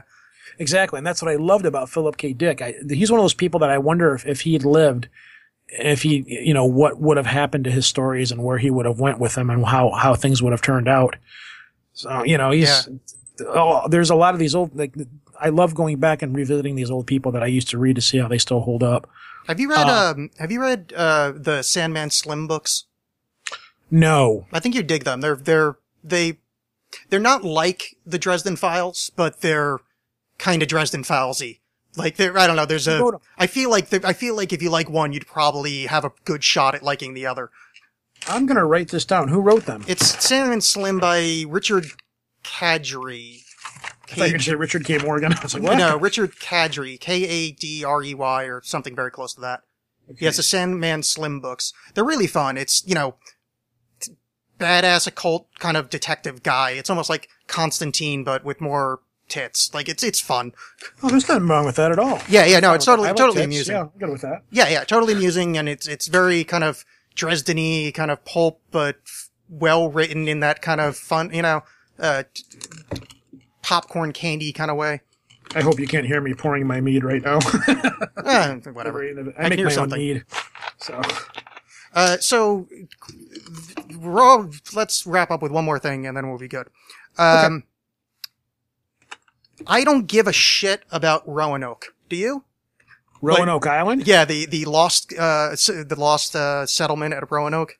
No, not really. I don't care at all about it. That's a pretty random thing to pull out of nowhere. But Oh, hey. no, okay. I assumed you had read it today. It was all over the internet. Apparently, somebody is claiming they found where the lost colony went to. But that's been stated many, many times. Yeah, but I was reading that today, and I clicked on the thing and went, why am I even clicking this? I don't give a fuck. Like, it was just one of those, but yeah, it was all over the internet today. I'm like, guys, who gives a shit? Well, I could see the significance of it because it's one of those mysteries that won't go away. Here's the problem with it. It's one of those mysteries that won't go away. I'll bring this around. This might take me a few minutes, so bear with me. Go for it. It's one of those things. People like a good mystery, and when they're proven wrong, people will still irrefutably believe that, they're going to believe what they want to believe. So in the end, either people will believe it and it'll go away, or people won't believe it and it still won't matter. If they did find where the people from Roanoke Island went, that's really cool because it kind of closes off that chapter of strange history. Because even if they did find where they go, it's still, the history of the weirdness is still there. It's still a really rich, really strange, off-the-wall story. So it's like, oh, okay, that's how the story ends or whatever. So the mystique and everything, people maybe won't like it because of the disenfranchisement and stuff like that. Do I care about it ultimately? No, I didn't hear anything about this. This is the first I've heard of this. So I'm definitely going to go check into it. I'm surprised I haven't found out about it yet. Yeah, but, it's the, I'm searching for it now. Wait, Roanoke. It was, I think they found notes on his map or something like that. Here from 2 days ago from the New York Times. Mm-hmm. Blah, blah, blah. Blah, blah, blah. Yeah, blah, maybe, I was hoping they would have a paragraph where it's easy. But apparently they found there was essentially a little, a post-it note on his map, vellum post-it note. And somebody went, hey, I wonder what's under there. And then they looked under there and it says Roanoke with a big fucking arrow pointing at the spot. I mean, obviously it's... We went here. Yeah, it was, a little less, obvious than that, but pretty much that. They showed a picture of a map and it says Roanoke, but spelled slightly differently. It's that kind of level of something. So... Huh. Yeah, I mean, Well, if you look into it, I'm glad they found where everybody went to, but, yeah. We did a show, last year about, do you know the story of John Teeter by chance? Yeah, the guy, the time traveler dude. Yeah. Exactly. We know, and people are going to debate this now. This is an example of one of those shows. I said I was never going to talk about this again, but I'm not really worried about it from your listeners because it's far removed. We did a show. There's a person by the name of Joseph Matheny. Joseph Matheny was the prime person behind the whole Ong's Hat thing, if you know what Ong's Hat is. If anybody out there listening doesn't know what Ong's Hat is, look it up. It was this weird thing that took place in New Jersey, or supposedly took place in New Jersey. It was one of the first online strange stories that just kept developing, and then it kind of turned into an alternate reality games kind of thing. Well, Joseph Matheny was behind this. Matheny is also a person that owns a lot of patents in the computer world. He's done a lot of stuff with Adobe. He created a lot of the programs that Adobe bought these patents off of him. And, he's somebody who's made a lot of money in the computer industry. He was one of the original cyberpunks. Well, him and several other people created the whole John Teeter hoax, where they went into the chat room for Coast to Coast AM. And the guy put a post up saying, I'm John Teeter from the future, blah, blah, blah. I'm here to look for this computer. I've gone back in time. I have to find this computer because the only way to stop the apocalypse is to get this computer because it only works with a certain bunch of other computers and stuff like that. Well, for years, he had hinted that he was one of the main people behind the whole John Teeter hoax thing. So, and he talked about it with us off the air. And I said, hey, why don't you come on our show and tell this story? It's a fascinating story. Let's try to put an end to this. And he said, no, I don't really want to do that because if we do, again, you're going to get a ton of emails. People are out there that believe this stuff. No matter what you tell them, no matter what you throw at them, no matter what facts. It's like the guy that believes the moon landing was hoax. No matter what you throw at this guy, he's going to discredit because they want to believe what they want to believe. Yeah. I'm like, no, don't worry about it. I don't think our audience is that big. It's not that big of a deal. Come on the show. And he says, all right, I'll do it. I'll come on your show. So we did a whole show about the whole John Teeter hoax, how he pulled it off. And off the air, he told us a bunch of other stuff. And he said, I really don't want to mention these people names. I don't want to talk about this. People can attack me all they want to. I'm not going to put these people out there and expose them and have them attacked as well. And I'm like, all right, I'll agree with that. Somebody says, don't talk about this on the air. We're not going to do it. It's one of the other rules that we have. So, he just made casual references to different things and didn't bring certain things up and stuff. So we stirred the waters, the murky waters, as best as we could and didn't bring a lot of stuff up. So we did this show and he went into detail explaining, this is how we did this. This is how we did that. This is where the picture of the time machine came from. This is how we made it. This is what this part of here. This is what that part is there. Well, what about the computer thing? What's the whole story about that? He goes, well, I worked closely with computers and this computer at the time, they were thinking ahead, like how the internet was going to work and how networking was going to work. So they put this feature in there. Nothing ever really happened with it. That in itself is not that strange. There was a thing that came out with, I think it was the Sega Genesis, where there was a thing in there where the people made Sega Genesis said, hey, this could be, there was some kind of a technology in there where you could link the games together. I don't remember exactly what it was. Again, people can look this stuff up. But it's not unusual for companies to do that, to put stuff in their gaming systems or in their computers for something that'll happen down the road that never quite develops. But the stuff is in there, it just never develops that way. Anyhow, we did this show. Almost immediately, we were barraged with, this person's a liar. Why did you have this person on your show? This is the reasons why he's wrong here. This contradicts what was said was here. This guy made these predictions and these things happened. It was just relentless. And I'm like, listen, this was this guy's story. And whether or not you believe it, that's fine. We just put it out there. And it got really, really bad. And it got to the point where he even went on his website and said, stop pestering these guys. I went on their show. I told the story. Don't pester them just because they put what they wanted to put up there or whatever. Leave them alone. And now he's gone. He's gone dark. I can't find him anywhere. He went off of Twitter. He's just up and gone. He just said, I'm tired of this. I quit. I'm done. And now nobody knows what happened to Joseph Matheny. Oh, no shit. Yeah, he's just up and gone. But he tried to warn us, and he was like, listen, if we do this, this is what's going to happen. I'm like, nah, it's not going to be that bad. Surely it's not that crazy. And it was. And even now, every once in a while, I'll still get an email from somebody just jumping all over our crap for like, how dare you put this show on the air? There's people out there that really believe that this thing happened from a chat room like 20-something years ago. That there's people that really believe this guy was a time traveler. And there's, our show, that show is now part of that mesmia and part of the lore and stuff of that show. Our show, that episode has made it into that. I've seen it pop up on different wikis and things like that, and different chat rooms where people have made reference to it. Because I really didn't think it was going to be that big of a deal, but apparently there is a whole subculture of people out there that are really hardcore into this. Because we did a whole series of shows on time travelers. That was what started. We had, Jason Offit on, and he was talking about how at one point he wanted to do a thing in his blog about time travelers. So we had him on, and we did some jokes about talking about the DeLorean and the time machine that was in Napoleon Dynamite, which actually the time machine in Napoleon Dynamite, that really exists. There's actually a guy that sells that time. The one they used in that movie actually is a for real thing. You could actually, I don't know if you still can, but for a while you could buy that. And there was instructions in there like, to use this, you must be pure of thought. And there's little dials on the side of it, and if you have to, you can adjust them to like 3,000 years in the future, and it won't work unless you have pure intentions in mind and all this kind of crazy stuff. But that was a for real thing, And the website you go to, it looks like it's something from Angel Fire, Yeah. That's how old the website looks. But that was what started it, and we just caught a ton of crap from it. It was insane. I mean, we had people that joined our Facebook page specifically to rant to us about it, or people that would friend me on Facebook just to send me message after message. I have one guy on Twitter that says he is John Teeter. He is John Teeter from a different time period, and he's back. He came back in time to stop the other John Teeter because that John Teeter, his information was wrong, so he has to stop it. It's like this weird. I'm serious. This is for.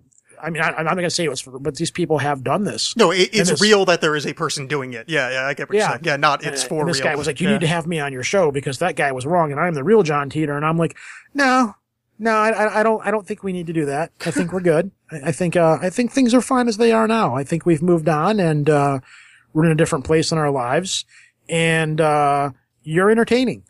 You know? So again, I tie it back to the Roanoke thing where even if they do find this and it is for real and it's legitimate, there's going to be people out there that are going to shoot it down just because that's what people do. Yeah. You know, because people want there to be a legend and want there to be a story behind it and want there to be something more sinister and strange. And in itself, it is a strange story. These people just vanished and went someplace else, you know. So ultimately, I think it was just like, you know what, this island sucks and winter's coming and maybe we should move someplace else because stuff here sucks and we should go. Yeah. You know? Yeah. I mean, my thing about it when I say I don't give a shit is the same as like new Bigfoot footage or something. I'll take a quick look and go, all right. Cause there's nothing, it's, as you're saying, like there's no, like with Bigfoot, unless you find a body, actually with Roanoke, unless you find the bodies, like there's nothing to be done here. And even then there's going to be argument. So, for me, it's just kind of shrug my shoulders and, unfortunately I'm just kind of running out of interesting shit because there's so many weirdos that kind of ruin all the good stuff. That's one of the reasons why we've walked away from a lot of this stuff. Like UFO footage, I don't have a problem with the concept of UFOs visiting Earth. I don't, it's just something, okay, how is this a problem? The universe is incredibly vast. Our solar system is very young in the scheme of things. There are solar systems and things that are out there that are far older than we are, that are way out there further in space. Mankind is very self-centric. We think we are the center of the universe, and there could be, like say the 1800s or something. There's nothing in the universe that could be more advanced than anything, than mankind in the 1800s. Now we're in the new millennium where there's nothing out there that can be more advanced than we are right now. The concept of that for a lot of people is hard to buy. Then you bring in the religious aspects and things like that of it.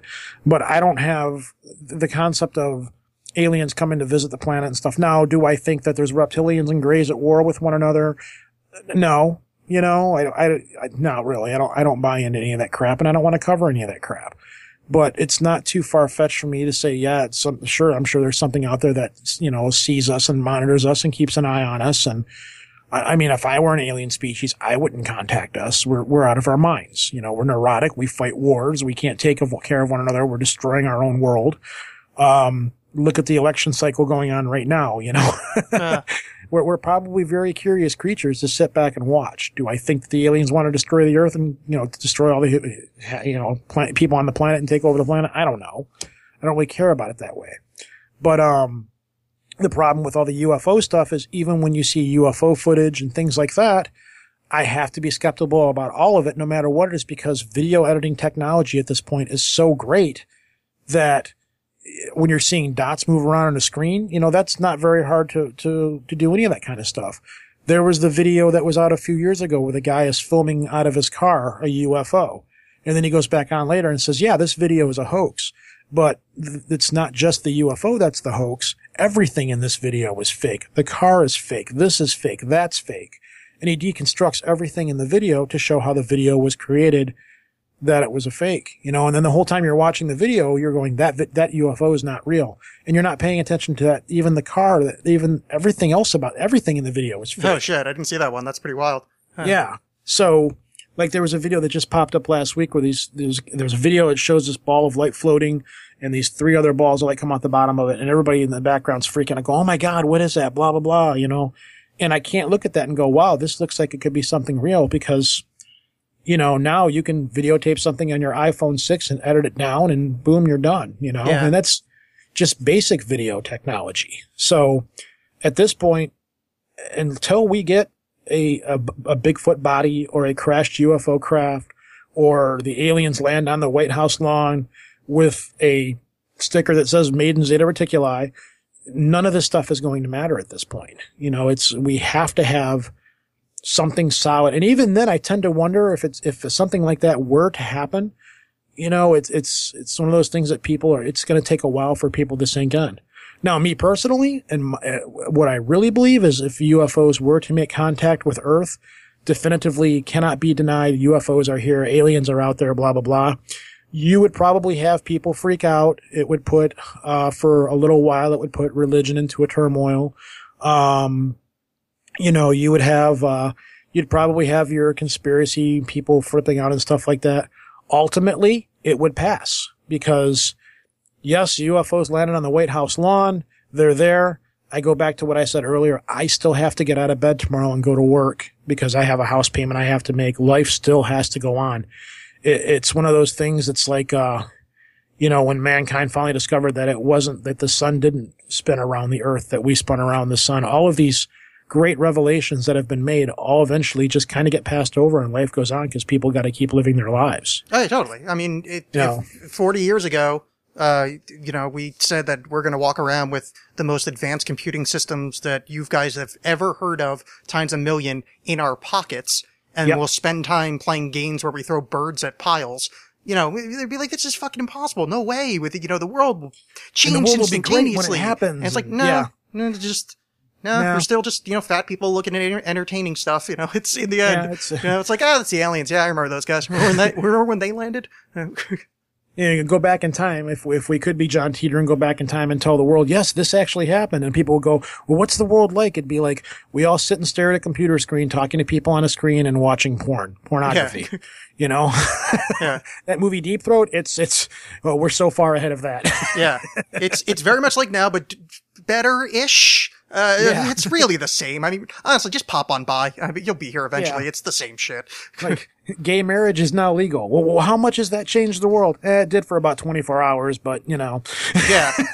Yeah, we cared for a little while, and then everybody's like, oh, yeah, I guess. And then the religious people were like... Facebook. Everybody put equal bars and rainbow stuff on their Facebook status and stuff. What's Facebook? Don't worry, you'll figure it out. Yeah. You ever wonder what happened to those people from high school? Well, they'll tell you a lot. That's pretty much it. They'll tell you a lot. So, but ultimately... if these things come to pass, you know, if these major revelations come to pass, I don't think in the long run it's going to make a really big difference at some point. You know, it's still going to be like religion's another one. If it come to pass that UFOs are real and aliens are out there, and what'll happen is I think you'll see this morphing of religion to it'll either like it happens now. You've got people that refuse to believe that if aliens and stuff are landing, they're not extraterrestrials. These are the devil. These are demons trying to pull people away from the power of God. Where if UFOs do land and aliens walk out on the White House lawn, you're going to have those people going nuts. You'll probably have the white supremacists or some form of racism going nuts. All those things. The movie Contact, I think, covered that pretty well with all the protesters. But you're also going to have, I think, what will be is there will become a time of acceptance, and then there'll be a time of integration, which is like that's how the Christian religion survives. It kind of adapts, consumes, and makes things part of its religion. So what you'll eventually see, if UFOs were to land tomorrow, within 20 years, you would see, oh yes, God created the Zeta Reticulans too.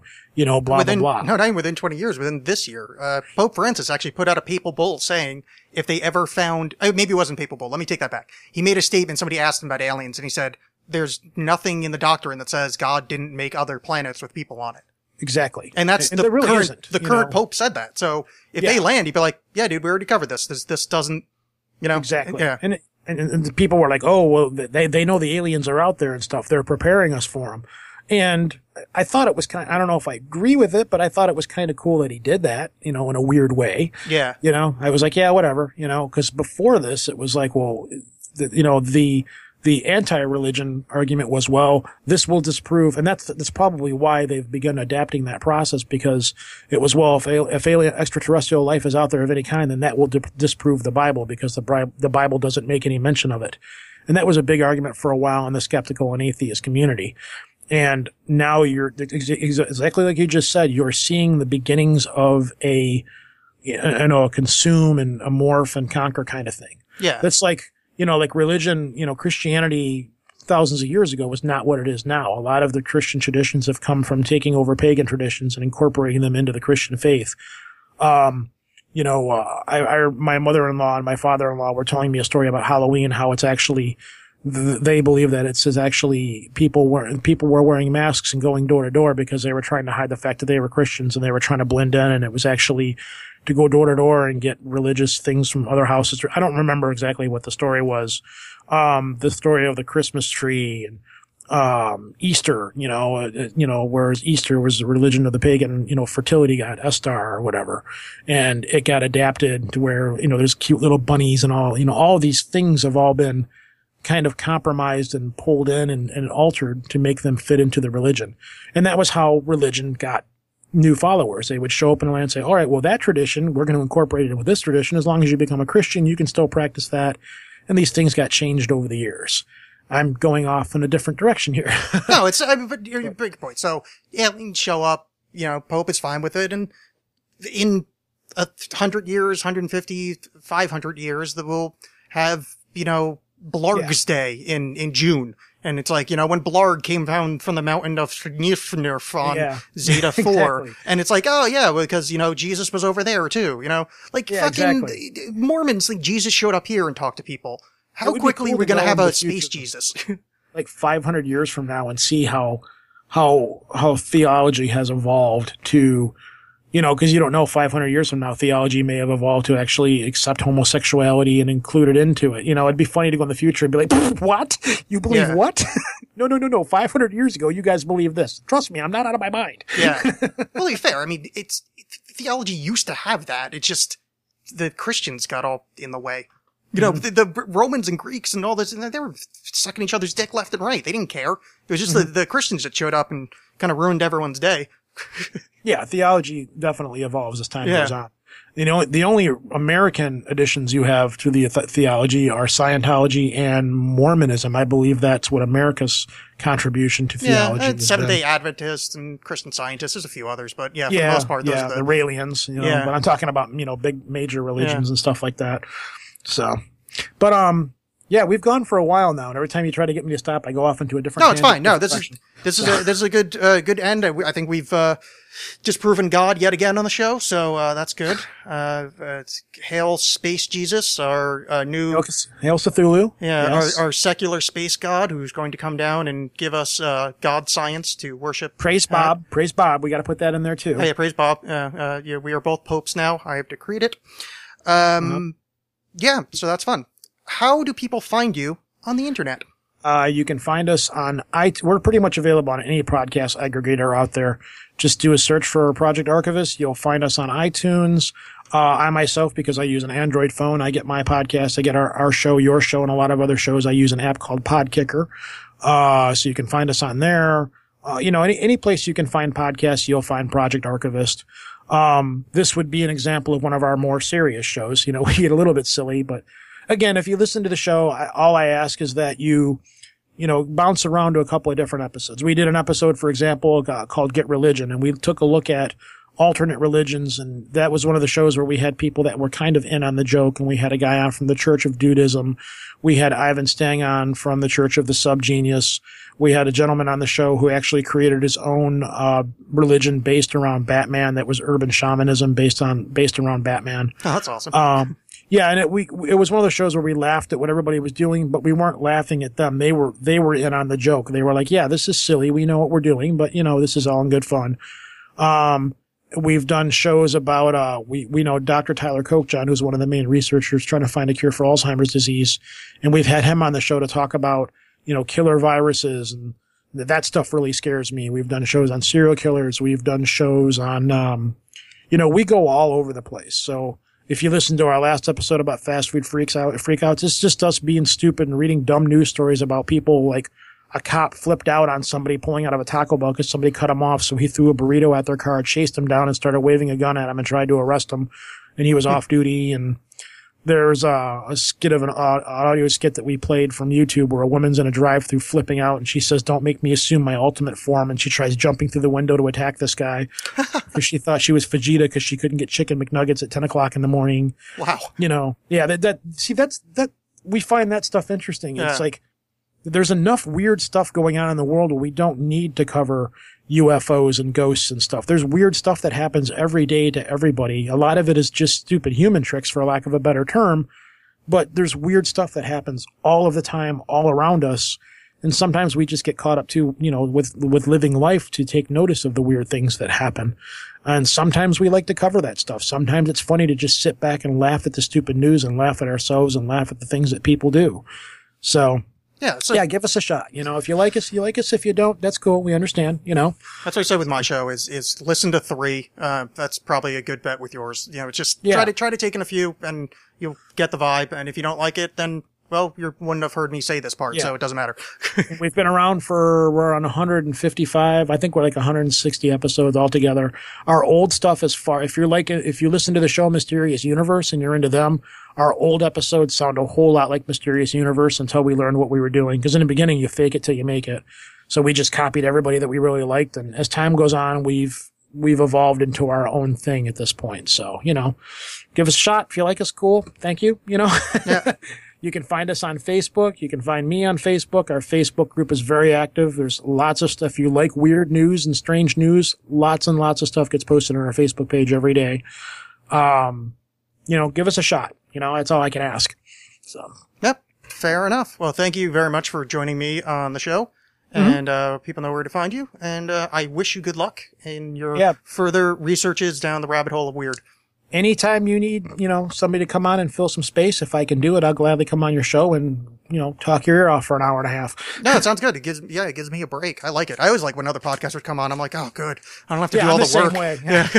I like promoting other shows, so it's not that big of a deal for me. Yeah, and it's relaxing because it's like, oh, good. I don't have to do everything this time. Yeah, like with me coming on here, I don't have to edit this, so I can just sit here and drink mead and talk all night. Yeah, there you go. All right, cool. Well, have a good night, and thank you very much for coming on. Thank you, sir. All right, see ya.